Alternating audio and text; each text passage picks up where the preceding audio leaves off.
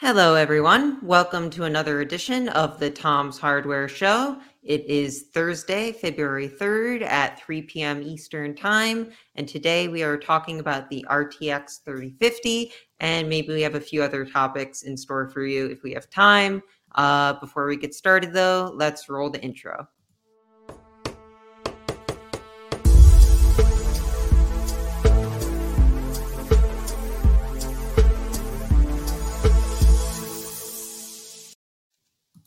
Hi, everyone. So this is the Tom's Hardware Show. As you can tell from my slides over on my right-hand screen, we have some charts to show you, but why don't I put those away for now? Joining me today is Jared Walton, Senior Editor for Tom's Hardware, who has recently looked at two models of the RTX 3050. How are you doing, Jared? Oh, doing good. I've got a third model that just arrived today too from Asus, but Yeah, you that's told not me even that. unpacked. What is the I want to ask this question later because the charts that you sent me are for the Zotac model, which is an overclocked model that costs so much money, more so than the MSRP for a 3060, which is super curious to me. I know these prices are all bonkers and BS. But before we get into that, any thoughts on the 3050 overall, Jared? I mean, like the market's so messed up. You kind of have to wait and see where it settles down. I said in the reviews, like the 2060 is still slightly faster than the 3050, as is the RX 5600 XT, as is the RX 6600.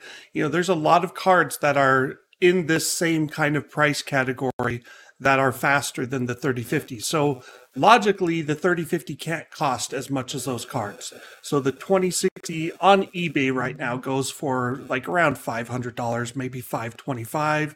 Same with the 5600 XT. Same with the 6600, which is a little interesting. I think that's because of the cryptocurrency mining factor. Like miners are willing to pay more for the 192-bit bus that you get on the 2060 and the 5600 XT, whereas the RX 6600 has a 128-bit bus. And that's Oh, go on. I was going to say, and that's what the RTX 3050 has as well. It's a 128-bit bus, has 8 gigabytes of memory, so it's got lots of memory, but because Ethereum mining and mining in general are often pretty bandwidth intensive, that means you get 2/3 of the performance of like a 2060. That's actually curious to me that you brought up AMD's cards because I'm not an expert in the mechanics of how to actually mine. We can talk about that later. I have thoughts on the politics, but I thought that AMD cards weren't as popular among miners as NVIDIA cards. So it varies depending on the model. In fact, it's kind of funny because the previous generation 5000 series, in some cases, is better than the 6000 series. Maybe not better, but similar. So like the 5700 XT has a 256-bit memory interface, GDDR6 memory. I believe that the memory is clocked at 14 gigabits per second. The 6000 series, the Navi 21 GPUs, so that's the 6900 XT, 6800 XT, and 6800. They're also a 56-bit memory interface, but it's clocked at 16 gigabits per second, so they're a little bit faster. Maybe Infinity Cache helps a tiny bit. Basically, the AMD cards, after tuning the Navi 21 GPUs, they all land at around 63 to 65 megahash per second on Ethereum.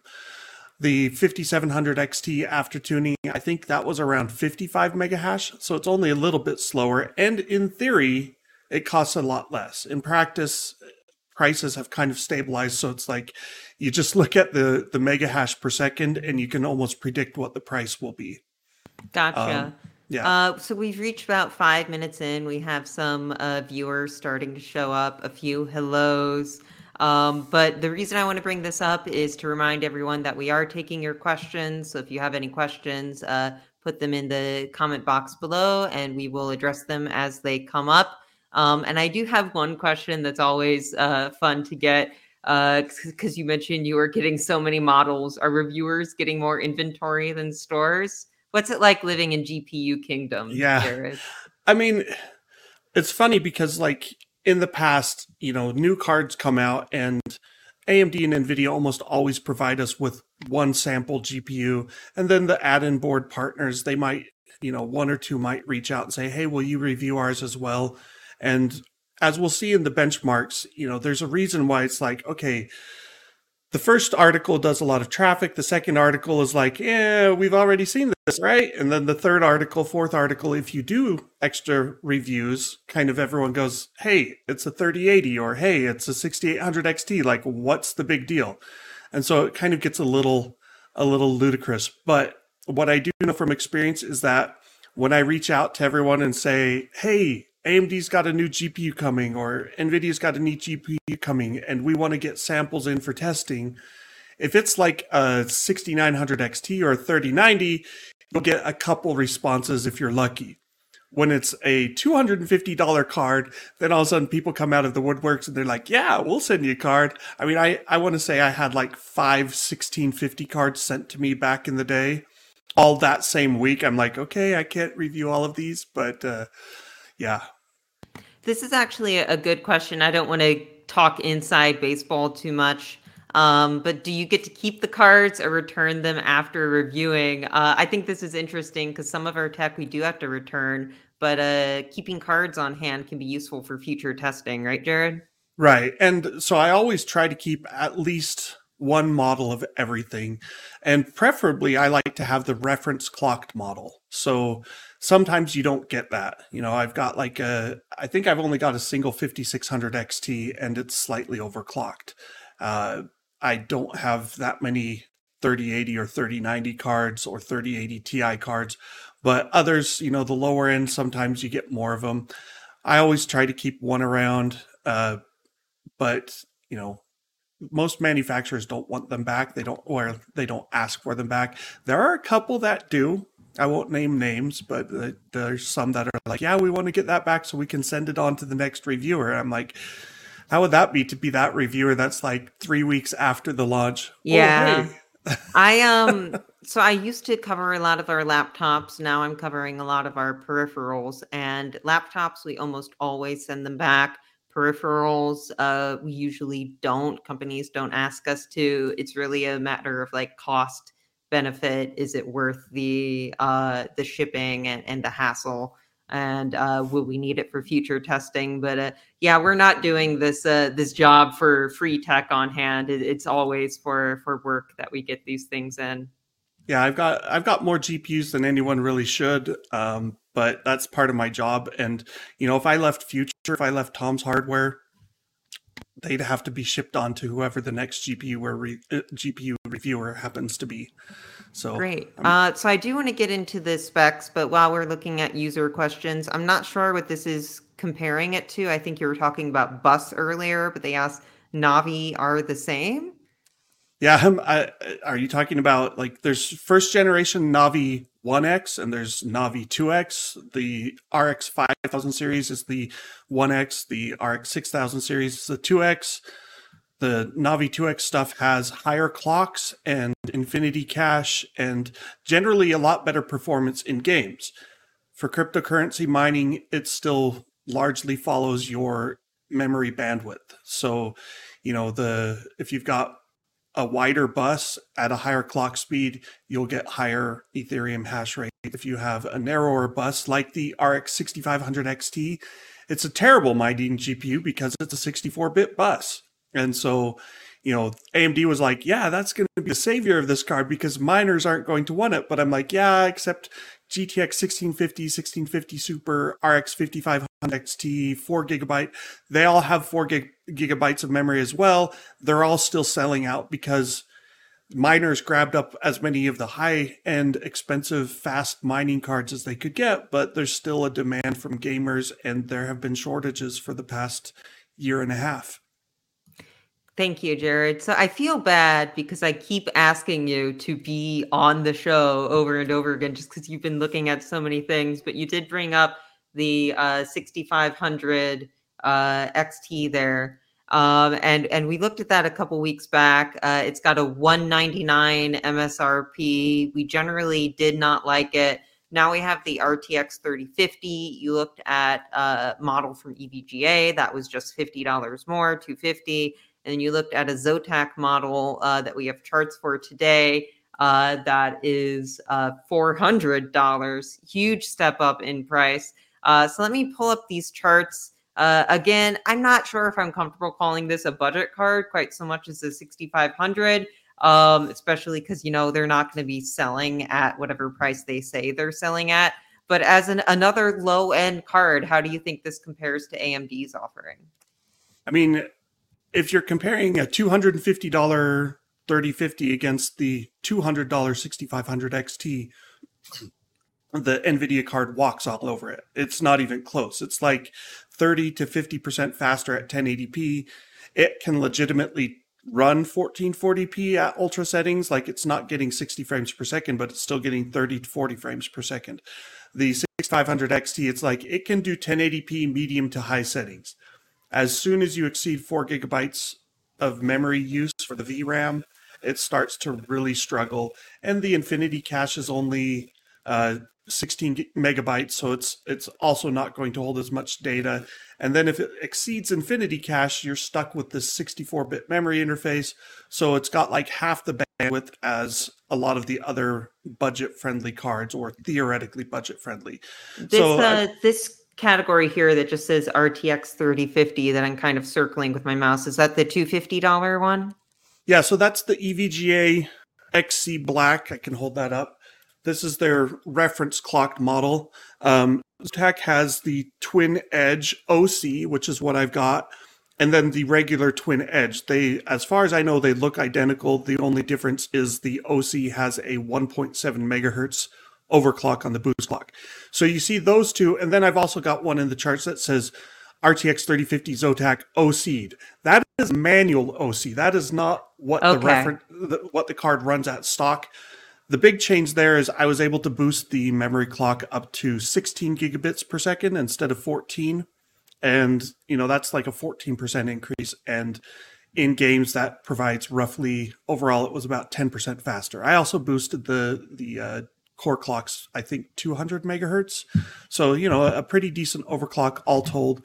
That's kind of the high water mark for what I expect you'll see from 3050 cards. Like, the highest factory overclock probably won't match that card. And so it's the charts just to show, like, no matter how good the 3050 is, it's not going to beat a 3060. It's not even going to come close. Gotcha. So I wouldn't normally like to compare the 3050 to the 6500. I just feel like I'm at a movie theater and I'm buying a Coke and they're like, well, for, 50 cents more, you can get a large. It's like, if I'm already spending $200 and I can spend an extra $50 to get almost double the FPS here.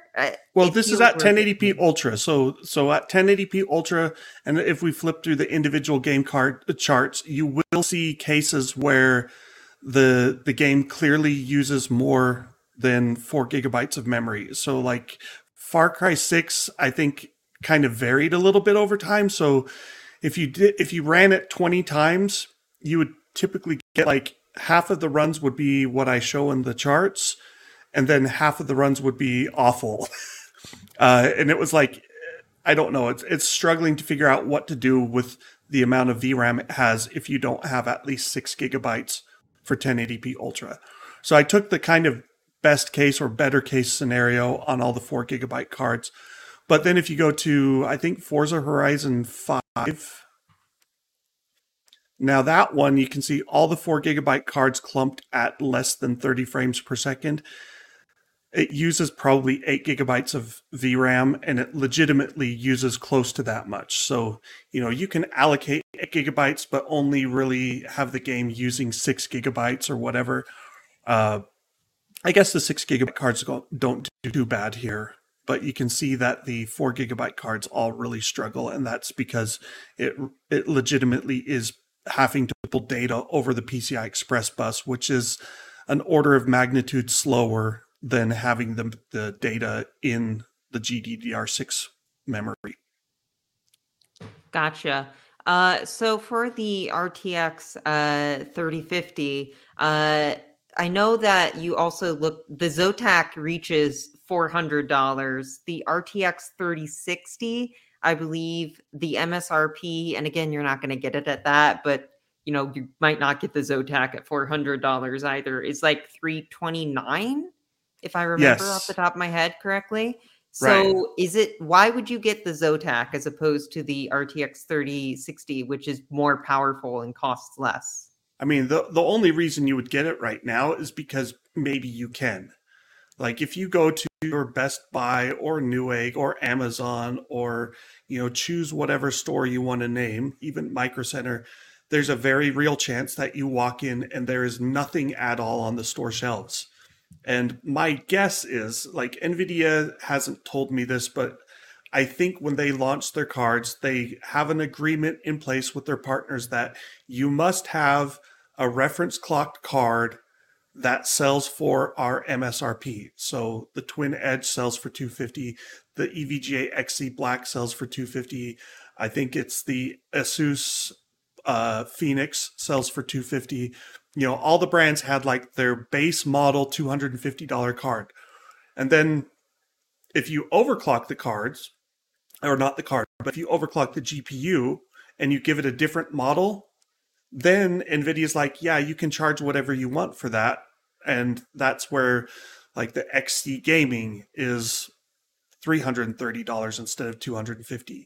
The Zotac Twin Edge OC is $400. I think there's an Asus ROG Strix. I'm not positive if it's an ROG Strix, but I remember there was one from Asus that had an MSRP of $480 or $490. Maybe it's got some other cool features that people might like, but traditionally, you would see, like, if you went back 3 years ago to like the what's a good example, a 2060 launch probably, then you would have the reference clock cards and the base models that would all cost MSRP of $350 at the time.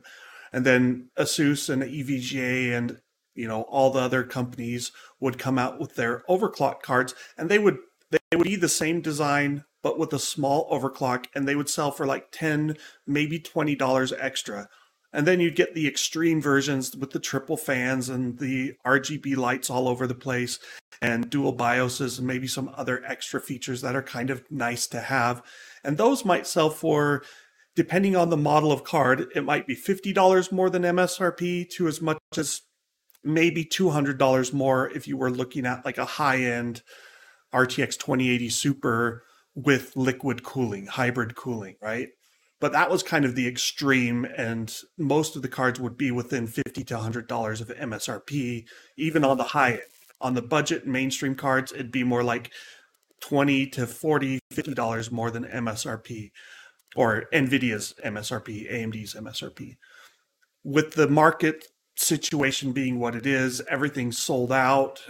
There's this huge demand from both gamers and still demand probably from miners. I actually wrote up an article that will go live on the site possibly today, possibly tomorrow. That's basically the economics of mining in 2022 and looking at it. And it's just like, if you didn't start mining last year on GPUs, like it's a really bad idea to start now. I'm estimating like Yeah, two I to three wanted to years. to talk about that after we finish talking about the graphics card because these cards we keep saying, oh, miners are going to scoop them up. Maybe existing operations, but I would not get into mining right now. Mining is something you wanted to get into several years ago. Yeah, and I mean, there's optimists that are like, hey, Bitcoin and Ethereum are going down in price. Now's a great time to mine. But I'm like, if you think Ethereum and Bitcoin are going to shoot back up, like forget mining. Just go buy the cryptocurrency. Right, exactly. It's like a It's stock. Yeah, at this yeah. point, it's an asset that for the most part you want to trade with the assets that already exist. Yeah, and some people will say, well, there's less risk if you buy the hardware. I'm like, when you're paying the prices that you have to pay for GPUs and ASICs right now, if you're doing Bitcoin ASICs, like it's not risk averse. It's still a huge risk, and you can also have hardware fail. So I'm like, I don't really think it's a great idea to start mining. If you do mine, like that's your choice, and that's fine. I'm not going to try and hunt you down and stop you, but don't be surprised anyone who starts mining now, especially if you never actually get into the black.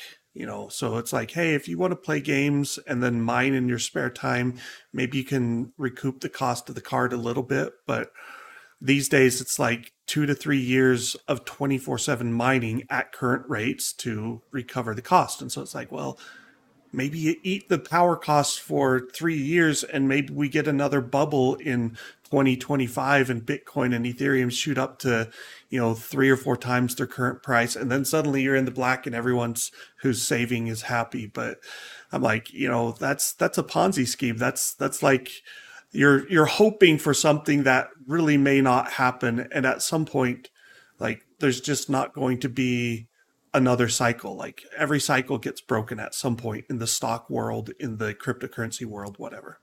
Exactly. So we have a couple more questions from viewers. I'm not 100% sure what this is referring to. Does an RTX 3050 need to be overclocked so it can surpass the RTX 2060? Is 3050 a very light version? So if we look at the charts here, do we have it? We do have a 2060. And it does go above the base RTX 3050 that you looked at.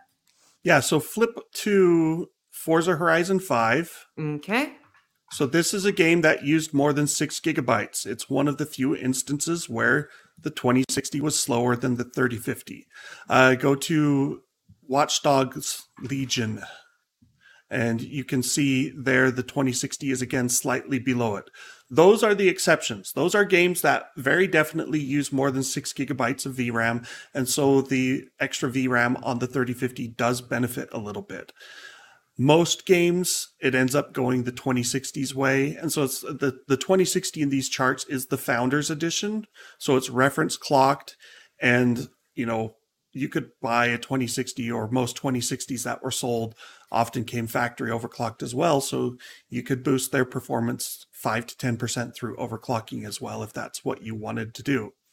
So really, I wouldn't compare the overclocked, like the manually overclocked Zotac, to the not overclocked cards and say, oh, see, it's better. It's more like, no, this is showing what you can get with manual overclocking on most cards, but it's not guaranteed, and nearly every card will at least improve close to that amount, like 5 to 10%. Gotcha. This is another question here. 3050, if the price was right, 200 something, it's not going to be that. That's below MSRP. Unfortunately, and you're likely only going to find it above MSRP.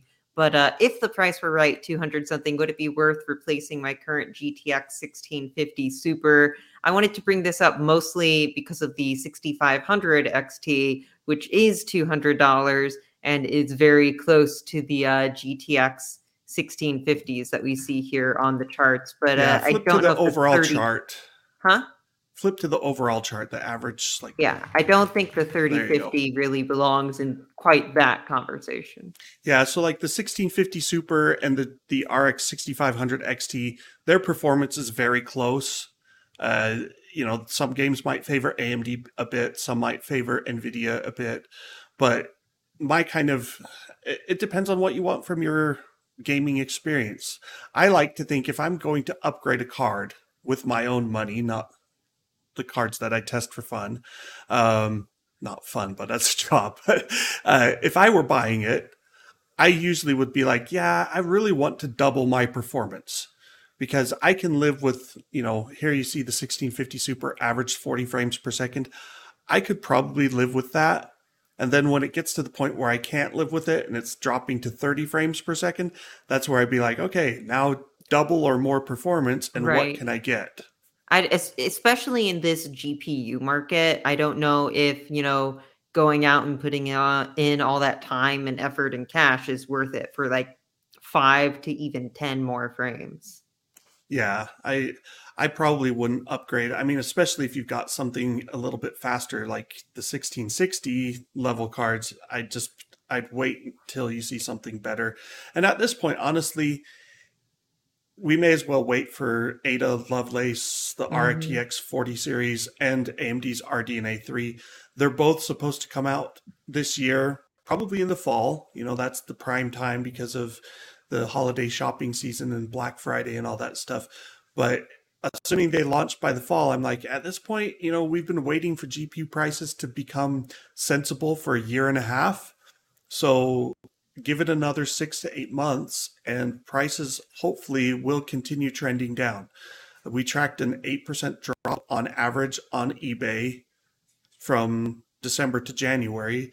And that's partly because cryptocurrency profitability has plummeted.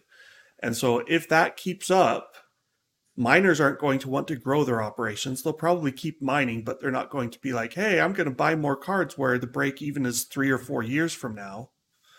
And that means more gamers will be able to buy cards, or gamers won't be willing to pay $400 for this card. And so the price will have to come down, and eventually you'll get stabilized at lower prices, and people will be like, oh, finally we can actually buy PlayStations and graphics cards and Xboxes again. But they won't be new, Jared. You won't be able to brag about them as a fashion statement. Yeah, they won't be like just released. You'll be like, hey, those PlayStations that Michelle waited in line for and got like last year? I finally have mine. I waited 20 minutes. I'm teasing. I know. So this is a good question, actually. I assume the answer is yes, but do the 3050s have DLSS, and might that be worth getting them for the price $250 versus something like a 6500 or Yeah. So they do support all the RTX features, including DLSS. If you flip to, let's see, Watch Dogs Legion, Red Dead Redemption 2, and Horizon Zero Dawn. So go back one. There you go. You can see the DLSS score on the 3050. It's the third place. That is with DLSS quality mode. So at 1080p, I really wouldn't want to go to one of the higher scaling factors. But 1080p with DLSS quality upscales 720p to 1080p, and with the AI enhancements and all that mumbo jumbo. And it looks quite good. It's hard to tell the difference. And you get, I think it's like what is that? Like a 30% maybe boost, 25 to 30% boost in Horizon Zero Dawn. Yeah, I can't do the math off the top of my head, but it's a couple dozen more frames, looks like. Yeah, it's compared to the reference clock Zotac card. So you went from 73 to 93 frames per second. If you flip to Red Dead Redemption 2, the gains were much lower. We went from 51 to 55 frames per second. It's just not as demanding a game. Watch Dogs Legion was, again, more of a significant jump. You got 10 extra frames per second, 10. But that was from 48 to 58. So you're very close there to hitting that 60 frames per second. Drop a couple other settings a notch and you could get there. Gotcha. I also tested ray tracing games. Like, I didn't send you those. Maybe I should have. You can look at the full article, but if you are interested in trying out ray tracing, it's still the same story. The 2060 is generally a little bit faster in most cases. The 6500 XT isn't even worth talking about for ray tracing. Like, it just totally failed. It didn't run 2 of the 6 games I tested. One of them wouldn't even let try. The other, Fortnite, kept crashing. These were more demanding ray tracing games, but I feel that's fair because, like, if the ray tracing doesn't do a lot to visuals, why enable it?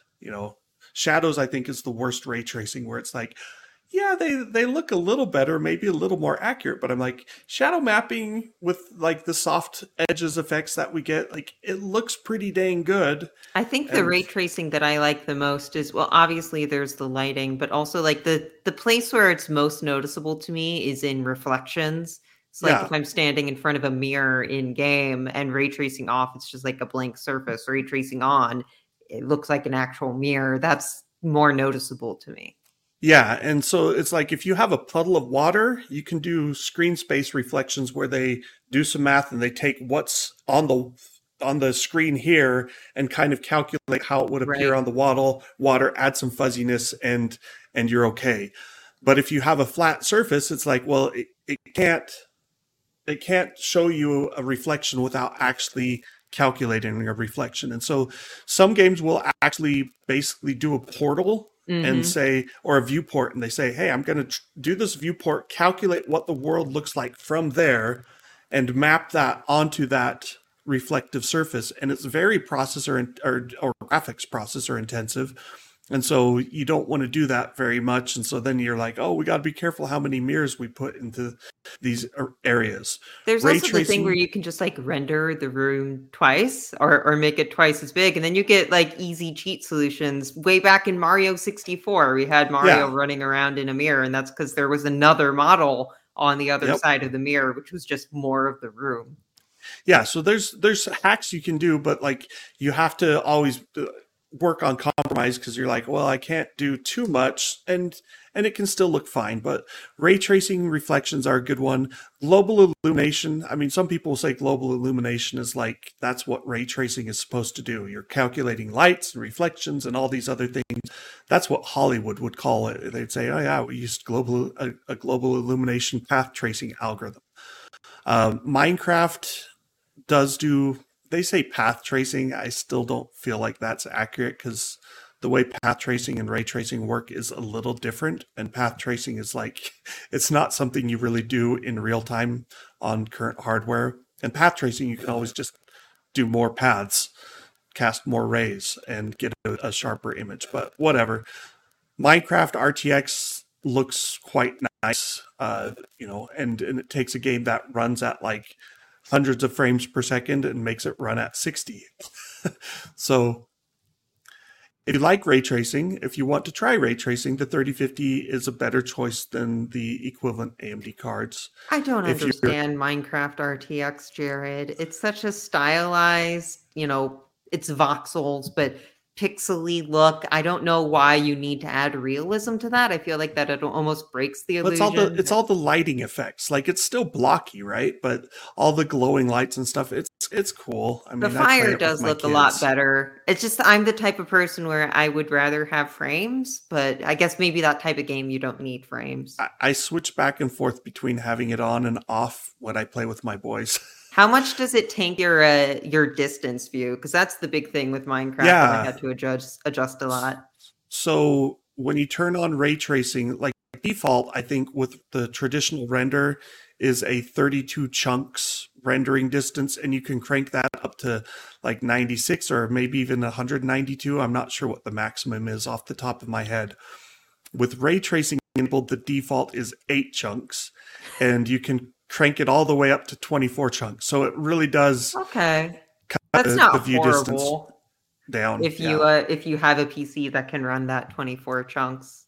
And if you're doing the maxed out view distance, even without ray tracing, what you discover is there's so much data that it would have to load in that often you're looking and you're not really seeing any of the distant stuff loaded yet because it hasn't calculated it and pulled it into memory. Well, I know that the age range in our demographic is very interested to hear about Minecraft. But Some of them might have kids. we have another question about the RTX 3050. Does this have resizable bar support? Yes, it does. And so that's another difference between the AMD RX 6500 XT and this. Not that they both have rebar support, but the 6500, like AMD cut that down to a 4-lane PCI Express interface.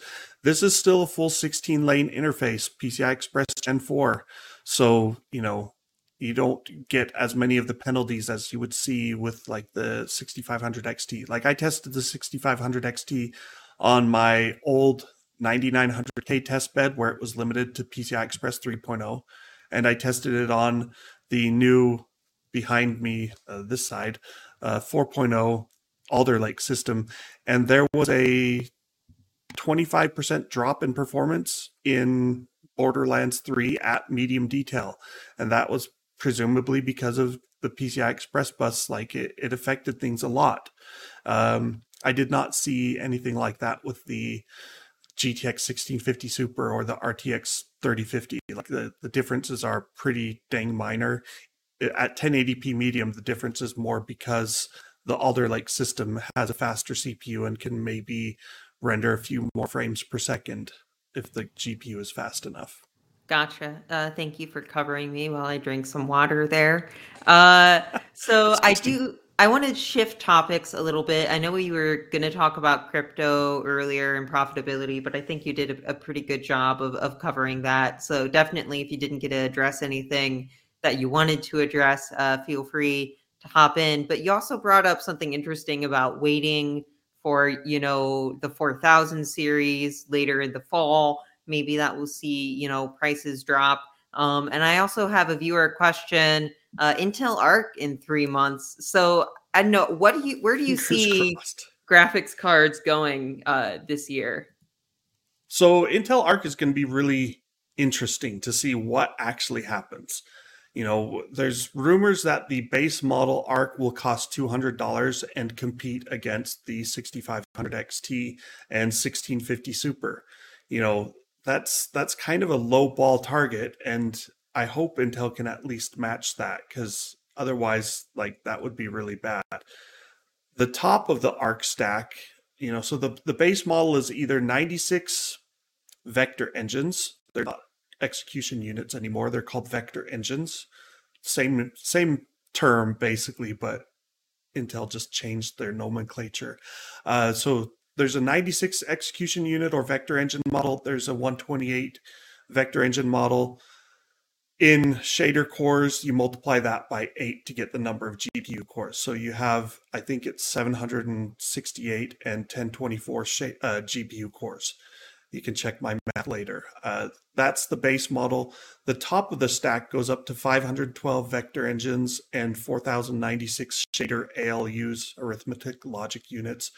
And that's what we refer to as a GPU core. It's not a core in the traditional sense of like a CPU core. It does a whole lot of stuff. A GPU core is really like just a tiny piece of a CPU core that's focused on graphics workloads. Anyway, 4096 shaders. I think that it might be able to match like the 3060, maybe even a 3070, up in that RX 6700 XT range. We'll see. And drivers Wow. are going to be important. Drivers are going to be very important for Intel. If their drivers have flaws and don't run all the games out of the box, like, that's going to hurt. But at the same time, price is going to be a big thing too. Miners shouldn't be picking up these cards, at least not in large quantities, because the software isn't even written for these GPUs yet. And I so, wasn't expecting you to make a comparison to the 3060, 3070. I was expecting this to be a much lower end card. well, that's I think the high water mark. Like, it could get there. Like, if you look at it, the clocks are supposed to be high, just like AMD. So we're talking like 2.5 gigahertz clocks potentially. And if you look at like the AMD GPUs with 4000 shader cores, that's like the 6700 only has 2560 shader cores. The 6800 has 3840 shader cores. So, if Intel's shader processing units are as capable as AMD's and run as fast, and if they somehow get around, like, AMD gets a big benefit from the Infinity cache that it put on the Navi 2X, the RDNA 2 chips. Intel might have something like that. Like, they haven't really said. I don't think they have a big cache, but we'll see. AMD's graphics cards also like advertise being able to synergize with their CPUs really well. Do you expect that to be the same with Intel Arc and Intel CPUs or? I think that's mostly marketing. Like, Yeah, I feel the same way. Like, there might be a few instances where you get a few percent higher running an AMD GPU on an AMD CPU versus the Intel. But a lot of that initially was because AMD was the first to add resizable bar support, and they called it Smart Access Memory, SAM. And then everyone else kind of went, oh yeah, well, that's been in the PCI Express spec for a while. We should enable that. So all the Intel platforms from the Z300 series and earlier started getting BIOS support for rebar. And so that kind of got back the 5 to 7% boost that AMD was seeing. And it's often up to game optimizations. Intel is the standard better or worse. And so games are more likely to use an Intel compiler that targets Intel's architecture. I mean, I studied computer science, so one of the funny things at one point was that someone showed Intel's compiler running Intel's optimizations actually performed better. That code performed better on AMD CPUs as well. The other compilers just aren't quite as up to snuff sometimes. So I think there are cases where AMD CPUs and GPUs paired together give you a slight advantage. Overall, though, it's pretty negligible. And the same goes for, I guess Intel GPUs on Intel CPUs. Like their integrated graphics weren't fast enough to matter. But with Arc, maybe they will be. Arc is going to be a mobile play, though, and I think that's the bigger story, is that Intel will be able to better optimize power management and battery life with running an Intel graphics card on an Intel platform. And there are going to be desktop versions of Arc, though, correct? Yes. And so that's kind of what we don't know for sure. Like it used to say Arc was coming in Q1 2022, and then it changed to coming in 2022, but we know certain models will launch in Q1. The question is, will they be laptop only? Will they be laptop and some desktop? Will they only be the lower tier? So there's like DG2-128 and DG2-512 are kind of like the chip names. One has 512 vector engines, one has 128. All indications are the 128 version is pretty much done. They're ramping up production and it will be out in the next month or two. I don't know how much they're doing with the bigger chips because, if you can get 2 or 3 times as many smaller chips out of a wafer and you sell all of those, you might get better economies of scale doing that than trying to make the faster, bigger chips. So we were talking about Intel CPUs coordinating with the GPUs and how that's largely just marketing speak. But do we know a lot about XeSS, how that'll compare to DLSS, what the Intel solution will be like? So they hired a guy who used to work for NVIDIA who worked on DLSS, is my understanding. If you can't beat them, poach them.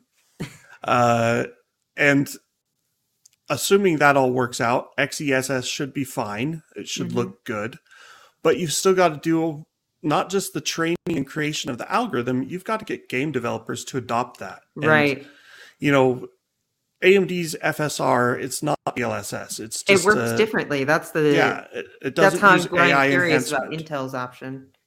Yeah, so DLSS and XeSS will use an AI-based upscaling algorithm, whereas FSR is like just a upscale and sharpen filter that runs quite fast, but it's not the same thing. It doesn't use tensor cores. It doesn't use, DP4A integer processing on cards that support it, like XeSS will. Given that DLSS has a 3+ year head start now, and it's been refined, and it's in engines that are widely used like Unreal and Unity, that's a hard thing to make up. You'd have to have something that's really provably better. I hope XeS will be comparable, and I hope it can gain traction, and I hope it runs really well, not just on Intel GPUs, but on AMD and NVIDIA GPUs as well. Because, that's like the ideal solution is one size fits all. Hey, we can stop worrying about FSR and DLSS. We could all just do XeSS and it would be grand. I think that's naive to assume that will happen. Like, NVIDIA is still promoting G-Sync over FreeSync or Adaptive Sync. And, it's pretty much thrown in the towel, but it still promotes G-Sync. And I don't see them quitting on DLSS for quite some time. Right. Well, it sounds like we're starting to get into some really speculative territory here. So why don't we sort of go back to harder numbers, things that we know about? Is there anything with the 30/50 or with crypto profitability that you didn't get a chance to discuss yet, Jared? So one thing I have noticed, we mentioned in a news post, I don't know how long ago it was, several months back. There's a crypto mining software called NB Miner, and they created a workaround to gain back some of the lost performance on NVIDIA's LHR, their light hash rate, Ampere GPUs. So normally the LHR cards, like a 3080 LHR, got half the performance of the regular initial 3080. And so it's like, oh, they're trying to make it less attractive to miners. NB Miner then came out with a workaround that they got it back to 70% of the I remember normal that. hash Didn't they rate. also come up with something where you could like get around that by using the locked out hash rate to mine for a different cryptocurrency? Yeah. So, and it had to be like, the problem is if you're doing one algorithm that's Dagger Hashimoto or Ethereum hash or whatever you want to call it, and then you start running a separate algorithm that's doing a completely different hashing scheme, then they're going to start fighting over cache resources and other stuff. And it's not always a perfect thing. So you got to be careful which algorithms you run concurrently. I never really bothered looking into that. I just kind of took their word for it. But what I was going to say is when I tested the 3050 and incidentally, when I tested this big monster, We have it. Yes. this is an MSI Supreme X RTX 3080 12 gigabyte. So it's a 3080 Ti, but with fewer cores. It's really weird. But when I tested hash rates on this using the latest drivers, the LHR lock on NB Miner occurred like instantly every time. And I was like, oh, so NVIDIA's updated firmware and drivers on their newest cards seem to roll back the NB Miner fixes, and we're back to 50% hash rates, which means your cards like this, in theory, at 100% performance, they should probably be able to do around 30 to 35 mega hash per second in Ethereum. In practice right now, you're getting like 16 to 18 mega hash per second. And yeah, power is low, like 50, 70 watts, whatever. But at the same time, so is performance. And so you go, well, if you're spending $600 on the rest of the PC or $700 even on the rest of the PC, you don't want to use really slow cards and, hey, I've got 6 slow cards that equal 1 fast card. That's not like a really good. It just feels like skating uphill with that. Like I'm going to try starting my mining operation on cards that are specifically built for me not to mine on. It's why add that extra challenge? The reason is cost benefit. Card stop in theory low. So I did run the numbers, not in the 3050 review, but I did them elsewhere. And I want to say like the net result of my calculations when all was said and done were that the 3050 ranks way down the list. In fact, in terms of break-even time building a rig with 6 cards in it, the 3050 estimated break-even time is 935 days. The best case scenario is an RX 5700 XT in 521 days. So it's like, mining on a 3050 would be a terrible idea. And like you said earlier, you could bank on a future bubble happening. But at that point, you're just trying to be the person who's not left holding the bag so that someone else gets screwed over instead of you. Yep. Yeah, if you start mining right now, my advice is make sure you pay your power bill every month out of your mining proceeds, because there's a good chance that you're going to end up not making a lot of money. Yeah, if you can make the mining pay for itself or to recoup the cost of the card a little bit, I think that's a more reasonable way to look at it. Yeah. But, people will say, oh, but it's going to go up. And I'm like, we don't know that. We really don't. Well, on that lovely note, we are reaching time here. So I think stop mining. I think we're going to end the show a little bit early. I agree 100%, Jared, to be honest. As an employee of Tom's Hardware, just straight up saying that I agree. I hope I don't get in trouble with that. So get this, like the current estimates are that Ethereum's mining network uses 111 terawatt hours per year in power. Like, to put that in, that's 111 trillion watts of power of watt hours per year.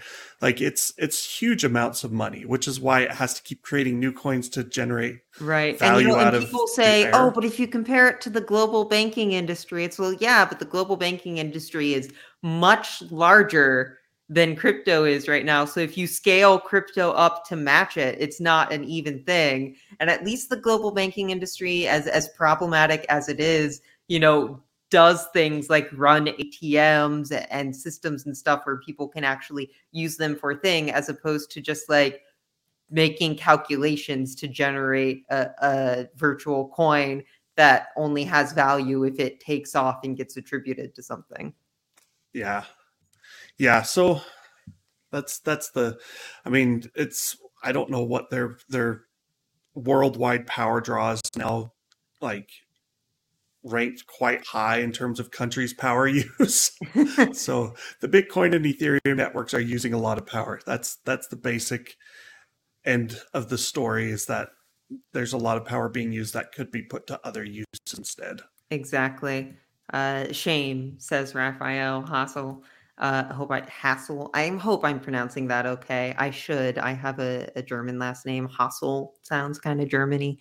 But before the producers yank me off stage for talking about crypto in a bit more of an honest light, I'm gonna go ahead and end the show. Thanks so much for joining us, Jared. And we will see you next Thursday at 3 p.m. Eastern time. So look forward to it, and we'll see you then. Bye, everyone. Take care.